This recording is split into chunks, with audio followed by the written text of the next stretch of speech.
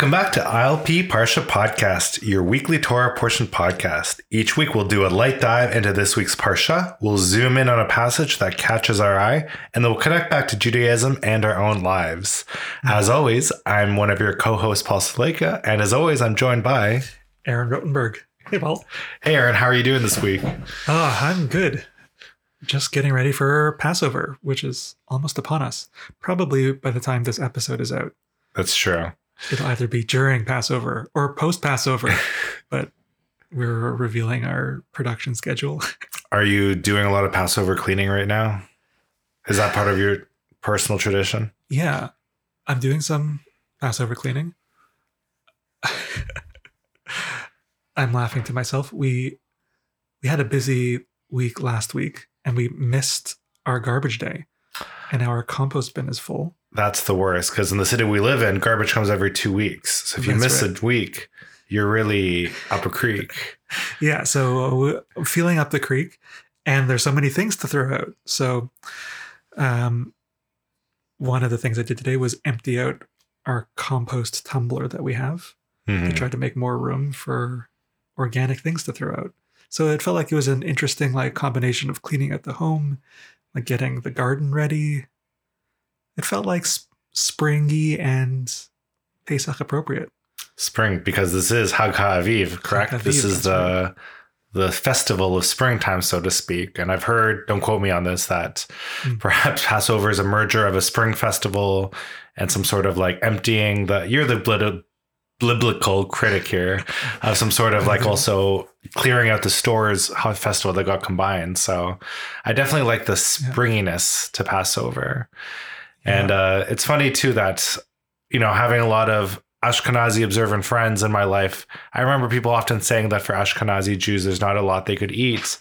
But today I was eating a dish that I feel like must be observant Ashkenazi safe. It's called cheese bread or pounded cashew. It's just tapioca flour and powdered Parmesan cheese. So I'm like, surely, this must be kosher for Passover, tapioca flour. What is tapioca? Tapioca flour. It's what is it made out of? Cassava. Cassava. Oh yeah.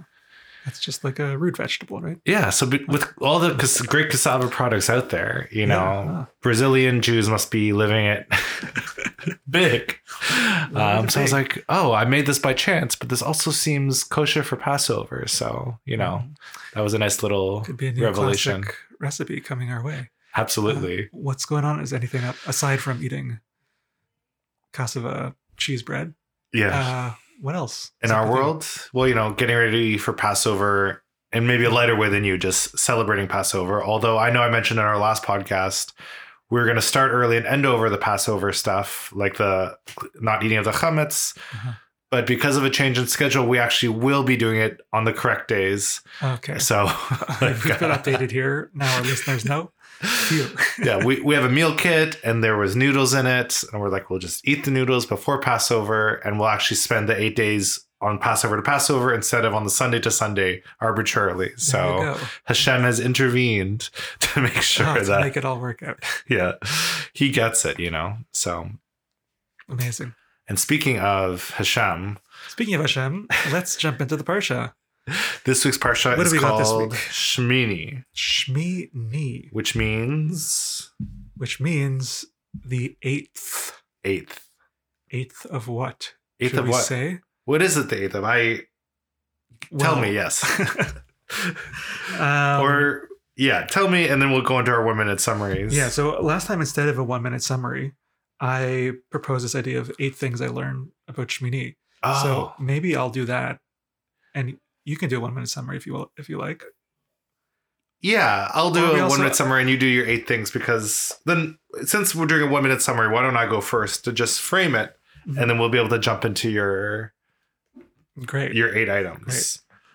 So 1 minute summary, I'll time myself starting in 3, 2, 1.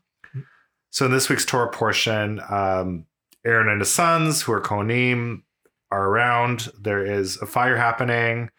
And then the divine presence of God is around in the sanctuary. Aaron has 2 sons. I forget their names. And then there's a strange fire, and I believe they get killed. Yes. Okay. Aaron's nodding. Then we talk about the laws of kashrut. This is the part I found really interesting. About we can have animals only if they have a certain type of hooves. And then there is some information about the laws of purity. And that is my 40-second summary. Thank you so much. It's funny you make that sound. They were discussing on Unorthodox last month. So I was like, oh. I don't know where it comes from. They said it comes from yeshivish people. Yeah, it does come from yeshivish people. But where do they get it from? It's this. It sounds like people clapping. Like, yeah, that's what it's. You know, you didn't realize that? No. I guess I just picked it up. And you thought they're just like blowing air, like. It's kind of like when people go. To remind them of like the sound of the audience cheering. So we're doing, you know, make our own sound effects. Full of people clapping. Oh, great to learn something new. So let's hear your 8 things, though. Old things that I've learned are, I feel like that was a great Parsha summary that you did, Paul. And there is more to say in this Parsha. I was like, well, this book of Leviticus, it's all just like lists of laws and how it's boring to do a summary, but there actually is narrative features that you touched on with the death of Aaron's sons, which is like it's one of 2 moments in Leviticus where there are like some narrative interjection. What's the other one? Spoiler alert, but there's going to be a blasphemer, somebody who takes the divine name in vain, and then you have to figure out what to do with him.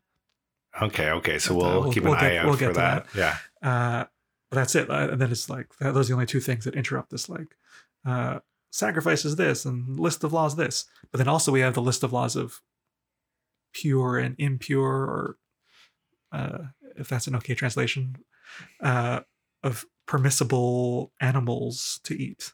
And that also feels like, even though it's like a list, it's very interesting and relevant to eating habits, which people always, including myself, find interesting. So there's lots to get into, but I raised this idea, so I'm going to do it. Yeah, 8 things that I've learned from Shmini. Number 4 will take your breath away. That's gotta make it clickbaity. Yeah, it's the most clickbaity. Click. Aaron sacrifices a calf to grant atonement for the golden calf. This was an interesting thing that I don't know if I should need to explain each one. Escape calf. Escape calf there instead of the. I think does he also do a goat? So, whatever. It's okay to let myself get distracted because we also left our listeners hanging. We're like, what's the 8th? 8th of what? Yeah, maybe 8th of what? So, this action is taking place after the 8th on the 8th day, after the consecration of the tabernacle, which we read about last time. That everything is ready, and then the presence of God descends in the tabernacle, and then there's this like kind of ongoing getting things ready, like Moses is teaching everybody how to do all this stuff, and then kind of this culmination of like opening week of the tabernacle happens on the 8th day, and there's some like, it doesn't explain why it's special, but it is something that comes up in our tradition. You mentioned beforehand, right? We have the other time that Shmini comes up, or what holiday? Shmini Atzeret. Shmini Atzeret, which is the 8th day, kind of after Sukkot. Oh, is that what it is? The 8th day of assembling and gathering together. But there's something that like 7 is completion, and then 8th is like cherry on top, very special. So there's some sense of something like that going on here. Yeah, like a cap, I guess, right? Like, you know, So to cap off the opening of the Mishkan celebration, Aaron is instructed to like do this like special sacrifice with all of these different animals and do it in a special way. And one of them is a calf, which isn't usually like mentioned, but Rashi says that it's to help him get over this golden calf that he shouldn't have brought. It's a callback, like what we say in improv. Yeah, it's a callback to the golden calf. It's a very subtle callback. Yeah. Nice. Sometimes the flesh and skin are burned outside of the camp. I put that as something that I learned because I think I imagine like, oh, the sacrifices are happening on the altar. But on chapter 9, verse 11, like Aaron is told to burn, right? The flesh is like the meat and the skin, right? The part that we have in the barbecue. It isn't happening in the altar. It's happening outside, not just of the tabernacle itself, but outside of the camp completely. So there's some stuff that's happening inside, some stuff that's happening outside. You're right. I never thought of that. I do imagine like people just gutting things on an altar, like movie style. So yeah. And I'm grateful for our podcast and helping me read more slowly and notice what's going on. Because I think usually when I read Leviticus, like my eyes kind of just glaze over and I'm like, it's funny to say that more slowly, but also more quickly. Oh yeah, maybe slowly. It's 1 minute. Fast and slow. All right, we do both scales. Number 3. Aaron blesses the people twice. Right, Aaron is like instructed to do these special sacrifices, and then Aaron like raises his hands and blesses the people, which is still a tradition that we have amongst descendants of Aaron, our priests, which we've spoken about on previous episodes, of blessing. And then Moses and Aaron go away, and then they bless the people again. And it's just nice to see this as a priest, as somebody who identifies or has the tradition of being a priest. Like the thing that I feel most connected to is this idea of blessing. You like doing the priestly blessing on the holidays? Yeah. It feels like a special thing that I have found in the past easier to relate to than sacrifices. But I'm also getting more into sacrifices, which maybe not that I plan on doing sacrifices. No, but I am saying as a side note, like we definitely need to. I know Tu B'Shvat, everyone has fruit. I think on the New Year's for cattle, we have to have. Oh wait, you're still vegetarian. I'm vegetarian. It's just charcuterie, but you know, you can on the 1st of Elul. Yeah, on the 1st of Elul, I definitely want to have some charcuterie. Yeah. Or yeah, we'll talk about when we get there. Number 4, to take your breath away. Kavod Adonai, the divine presence, is seen by all of the people, right? It feels like we have this sense like, oh, God only reveals God's self to the people at Mount Sinai. Like otherwise, like God isn't really around. But right, this moment is like meant to be so impactful, and the way that it's highlighted is after this happens, the presence of God like comes out to the people, and like, oh my gosh, there's God. Can you imagine? So oh, there's God. You know, I seem to recall somewhere he's God's dwelling, you know, with the people. Right. We did have that, where there's that famous line, Ve'asuli mikdash v'shachanti betocham. God is, and right, what exactly does that mean? That make me a sanctuary that I will dwell amongst you. Or as the Hasidic thing goes, like I will dwell within you, as in inside of each individual.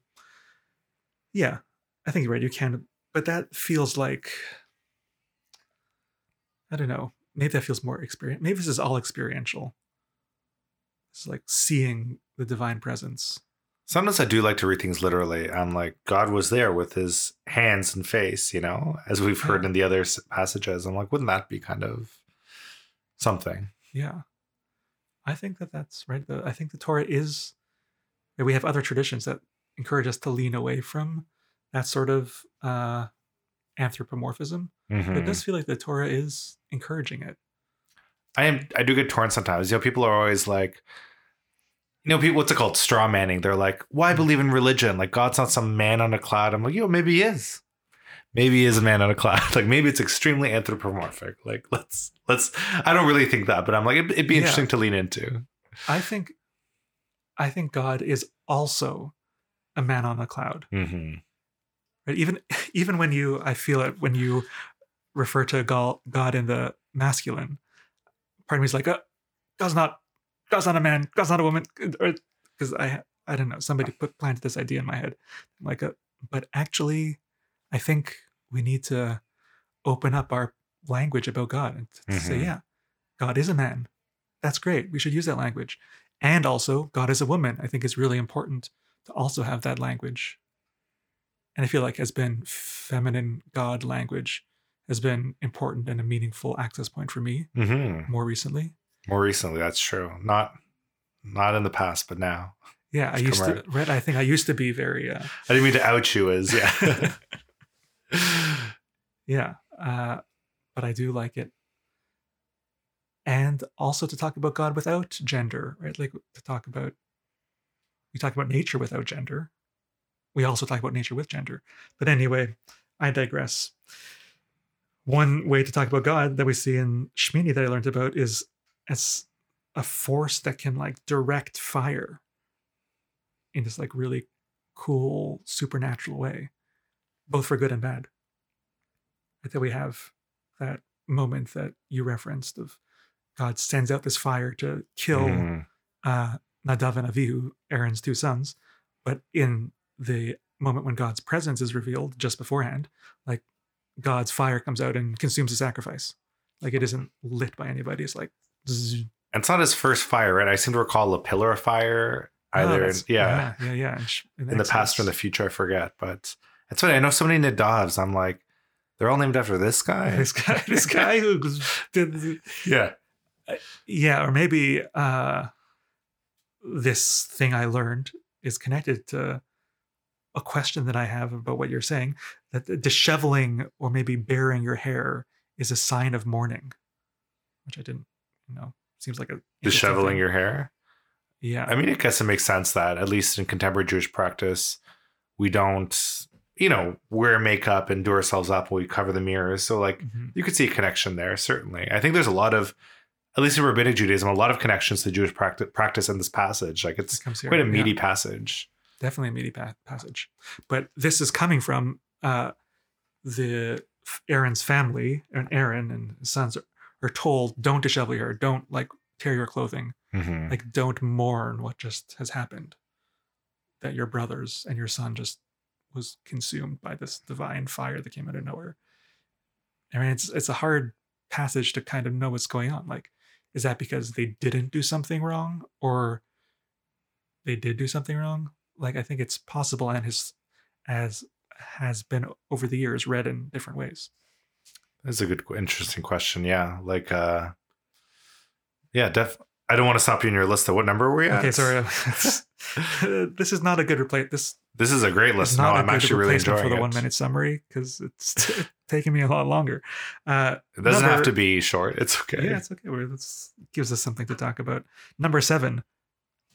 We only know of a list of birds not to eat. I counted 20 of them, although some are kind of categories. But this is very different than how we relate to kosher birds these days, right?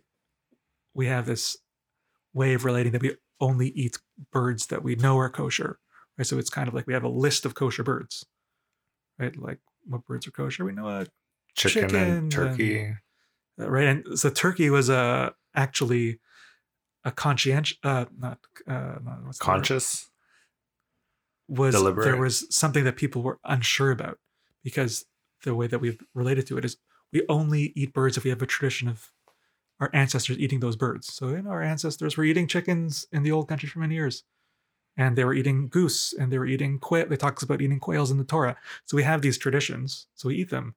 But then when we got to the new world, there's this new bird. It's a turkey. We don't have a tradition to eat it.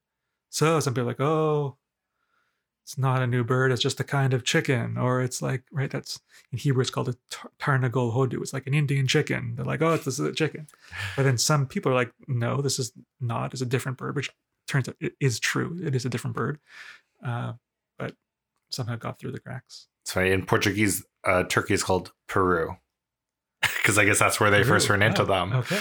Like, Peru is next to, obviously, Brazil. So maybe that's that connection. That's where they came from. And it's funny, too, with the bird thing. I remember James asking me, like, is this animal kosher? Is that animal kosher? And I kind of said what you said in the rabbinic tradition. I'm like, listen, just assume everything's not kosher until I tell you otherwise, Yeah. Which is that is what we do. But the Torah is not encouraging. The Torah is saying it's actually the opposite. It's just only don't eat these birds. And they're mainly birds of prey. No osprey, no hawks, no eagles. Cormorant is at least one of the translations. We also, the problem is we don't know what the exact translation. That's where this comes from. We don't know what the translation of these birds are. So we're like, we don't actually know. So let's just play it extra safe. But yeah, that what's it called? That fence around the Torah, right? Yeah. From Pirkei Avot. Mm-hmm. And last one, locusts are kosher. Locusts, yes. This does come up a lot in my household, believe it or not. So let's hear what you thought about locust. I was just noting it because we're around Pesach time. And it's like a plague. Oh, a plague. Kosher plague. I thought you meant because I'm hungry for locusts during Pesach. Whenever I get to Pesach. Yeah. Get that locust craving. It would be great for a Seder, though. Like, that feels like so relevant. But it's also funny because, like, frogs, ew, wild animals, ew. But locust is kosher buffet. It's great. Look at all this food. I know, like, James is always trying to sell me on bugs. He's like, in the future, everyone will eat bugs. I'm like, I'm so sure that's true because I know people already eat bugs. But I'm like, just for me, because I grew up not eating bugs, it's just not going to happen for me. I believe isn't there some tradition that Yemenites Jews are able to eat locusts because they still have that tradition, but all other Jews haven't continued the tradition of eating locusts? I thought there was some sort of fun fact like that. Oh, is it only Yemenites? I don't know. That could be. Because I've never known any observant friends to be like, oh yeah, had a great locust salad. It doesn't seem to come up for people. Maybe because there's no locusts around. Yeah, it's maybe like a grasshopper. Are they grasshoppers? I think they're kind of grasshopper-like thing. I guess if you're in a pinch, you can always have a locust, whatever that is. whatever that is. Whatever that means. Some sort of angry grasshopper, Yeah, but it feels like even the Torah, like the way that it's listed, it's first like, don't eat any creepy crawly things. Basically saying don't eat insects, but except for these ones. So it does kind of feel like it's playing on this assumption that people are not going to eat insects to start with. But if you need to, here's some. But they get to it, yeah. Yeah. That was a really good list. I feel like there's a lot to kind of explore in this Parsha. A few things you talked about, I guess, was about animals and kosher, but there's also about purity. Mm-hmm. Is there kind of one direction that's pulling you more than the other, or?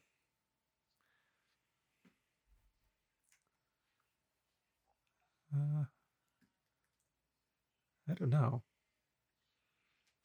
So let's go into then maybe let's do a random passage right now. I've just pulled one up from Chabad.org. And I'll read the English if you want to read the Hebrew. Okay. Any animal that has cloven hoof that is completely split into double hooves and which brings up its cud, that one you may eat. Kol mafreset parsa v'shosa'at shesa prasot ma'alat gera b'behema ota tochelu. So what are we talking about here? I guess we're describing animals, non-fowl, right, that are kosher to eat, like calves, I assume. Yeah, that's right. 4-legged animals that you can eat need to have these signs. Hard split hooves and chew their cud. Mm-hmm.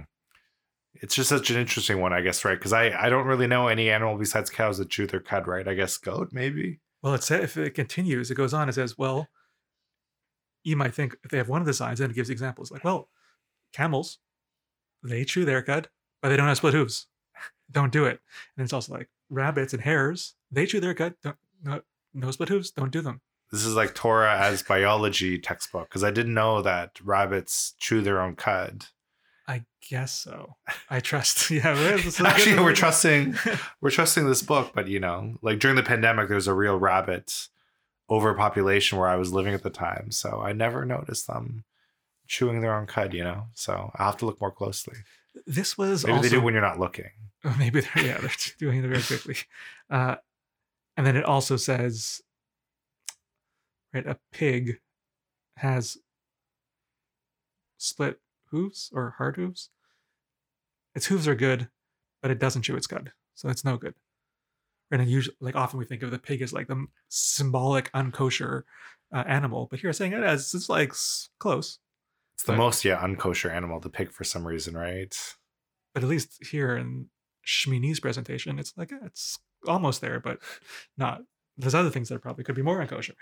But yeah, culturally has become a thing of that's the thing to avoid. Probably because a lot of people are eating it in proximity to Jews. Yeah, it's probably become a way of differentiation that, pig is salty and tasty, one can assume. But it's, if everyone else is eating, like, no, we're not like them. We don't, don't quote me on this as well, but I remember like someone telling me that Sephardic Jews, like, like to party and like to drink. And I was wondering if that's because the people around them didn't drink so much. And Ashkenazi Jews tend to not drink so much. I remember because everyone in Eastern Europe was drinking a lot.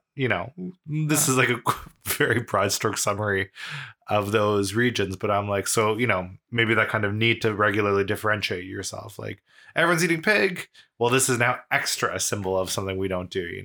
No pig here. Yeah. Of course, we can't speak for everyone. For all we know, that's the thing too. When people get very nostalgic about old-timey Judaism, I'm like, for all I know, someone in the shtetl did buy bacon and did secretly eat it, whatever, and was like, haha, I'm doing a little private blasphemy. So, yeah, don't think sin is a new thing. Right. There's always been. Even Aaron was making golden calves. Yeah, exactly.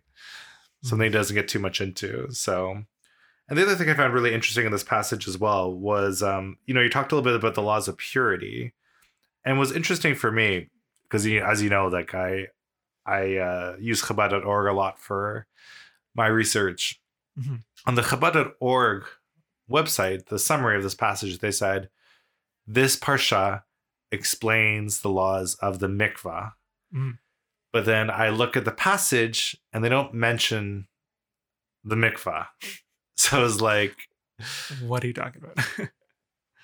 I can only imagine, and I think I'm right about this, that this is how we've come to understand the laws of the mikvah is through this package, through this passage, things about purity. Yeah, right. There is some section at the end about like how purity and impurity are passed on.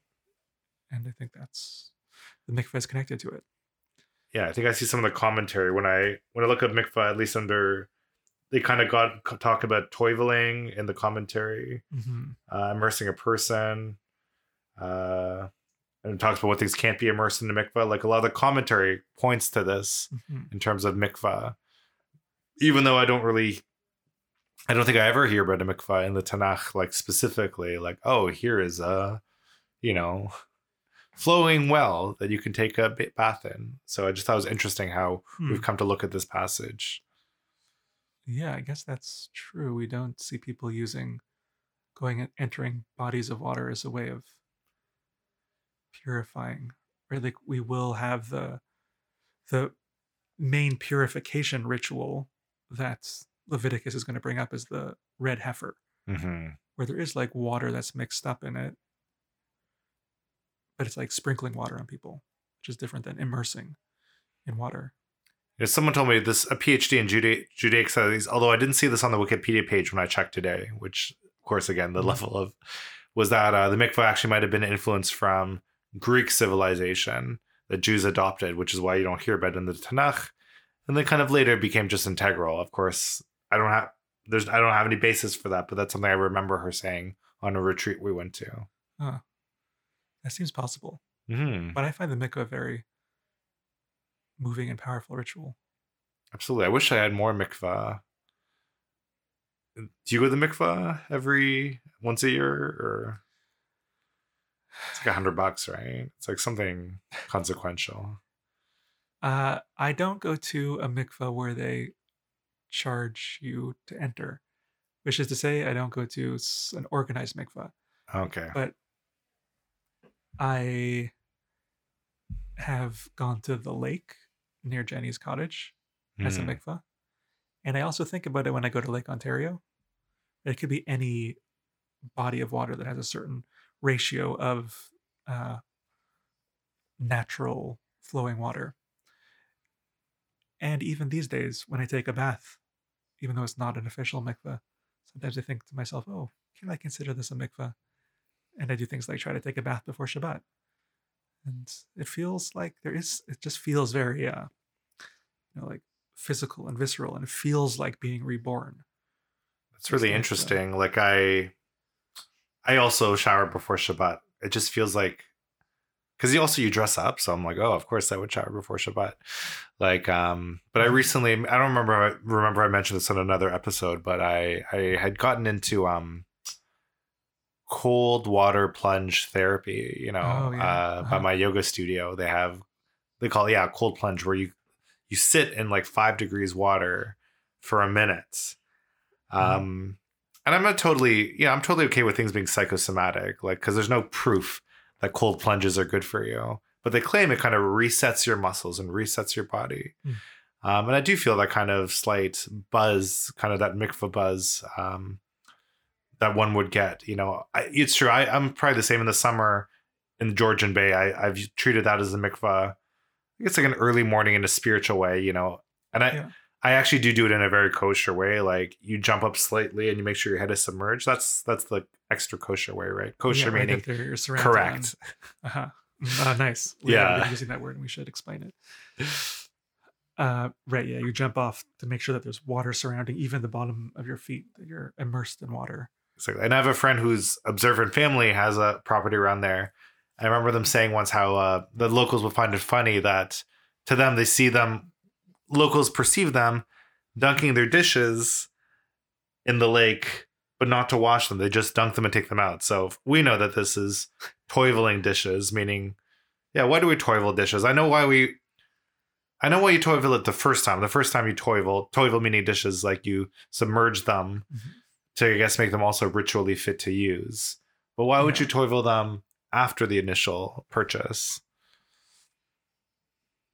So it's some other piece around, probably something in this realm of purity. It's not koshering, right? It's not making it kosher, but it's something that's still necessary to do according to the tradition to make it like appropriate for use for Jewish people.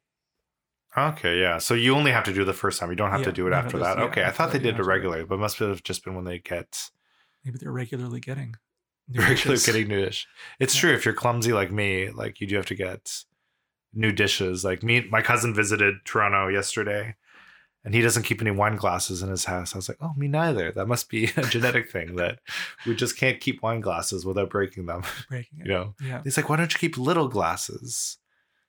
I was like, I used to, but then I broke them all. There's no more little glasses. There's no more wine glasses. We just drink out of, I think we have some sort of like Judaica earthenware stone goblet somewhere. So like, that's what we drink at on Shabbat anyways. Nice. I really like stone, ceramic. Stone is not ceramic, but I like ceramic wine glasses. Yeah, but it's interesting that, kind of these conversations about ritual and purity. I guess the reason why I find it interesting too, because, obviously you and I are quote unquote preaching to the choir. We're talking about Jewish things and we find Jewish things interesting. But I find it interesting that a lot of people are like, oh, all religions have this weird concept of purity, and isn't that stupid? But I'm like, I do feel like there are modern forms of purity. Like an example, like if you drop a fork on a clean floor, you need to get a new fork. Like, this is sort of a ritual purity when it comes to kind of dishes, like not unlike toiveling, and then kind of when it comes to forbidden animals, obviously we don't eat dogs and cats. So like we do have, so like when people read this, they're like, oh, they have these weird rules for purity and these weird things they choose to eat and not eat. Like, we do that now in the secular modern worlds. Like we have, it's impossible for culture and taboo not to arise in every culture. So I've always found that kind of interesting too. Yeah, I do feel like there's something strange about how we relate to germs, which it probably is based in some wisdom and then like gets carried off into other places culturally. I'm especially interested about like the spiritual, like there is like spiritual language about this, which is not, for me, that feels like part of the piece that's hard for people to like relate to or understand, because we don't talk about like spiritual connection in the same way. It's like, oh, we understand, germs, okay, health, we understand health, but is this making you healthy or not healthy? Is like kosher healthy or not healthy? So people like feel like they need to describe Jewish eating customs in that way, but it's not about that. Ultimately, it's about like connecting to God and the divine in a certain way, and like we have this great book of tips that our ancestors have come up with. I agree with you that when I was kosher, like kosher in a traditional way, every meal did feel very elevated because it really took a lot of thought to get it here. So it does kind of bring thought into the whole process. Yeah. And I think we need to, we need to think about things differently. Like the category of kashrut that feels more engaging to me these days is eco-kashrut. Right? Putting thought into what we're eating, but in a more holistic, like what is the ecological impact and the source of this food. And I know for myself that when I engage in that, in that thinking and care, it does feel elevated, and I do feel more connected to my food in a way that feels spiritually resonant. And I do feel like that is Leviticus is trying to help us get, when we started Leviticus, we were talking about the center and it being like the fifth book, the third of 5 books in the middle of the Torah. There is something really special that it's trying to, it's right. It feels like there are secrets here of how to connect to God. And we're removed from it and it's hard to see, but I have a lot of faith in it. And there's something I think that we still need to rediscover. Maybe if I could share one small thing on this. Share a small thing. I have a thing too after your thing. Yeah. I was reading, when I'm talking about secrets, I like to read the Zohar sometimes when I'm in shul. I pull it off the shelf. And it hasn't driven you mad? Not yet. Not yet. Or maybe it has. It's full of great things. I recommend it. Yeah. And it's talking, I think I was reading it for last week's Parsha for Tzav. And it had this little phrase that the Zohar likes to talk about, the right side and the left side, and finding it's a certain way of talking about the middle path, that you need to bring together different divine energies, like chesed and gvura to get to tiferet. Heroism and joy to get into splendor. Yeah, so the Zohar uses these specific words for these energies that you're translating correctly, but they kind of have other valences. They're these layered images called the sphirot, these spheres of influence. Really means basically kindness and open-heartedness and stringency and boundary. We need both of those influences in our lives. And if you can bring them together, there's a certain kind of beauty that comes from being open-hearted and boundaried in appropriate ways. I like that. I think I want to live my life open-hearted with boundaries. Yeah. I think I have been the older I get. But, right. The Zohar wants you to as well. And then they and they have this worldview oh, well, where do we see this in the sacrifices?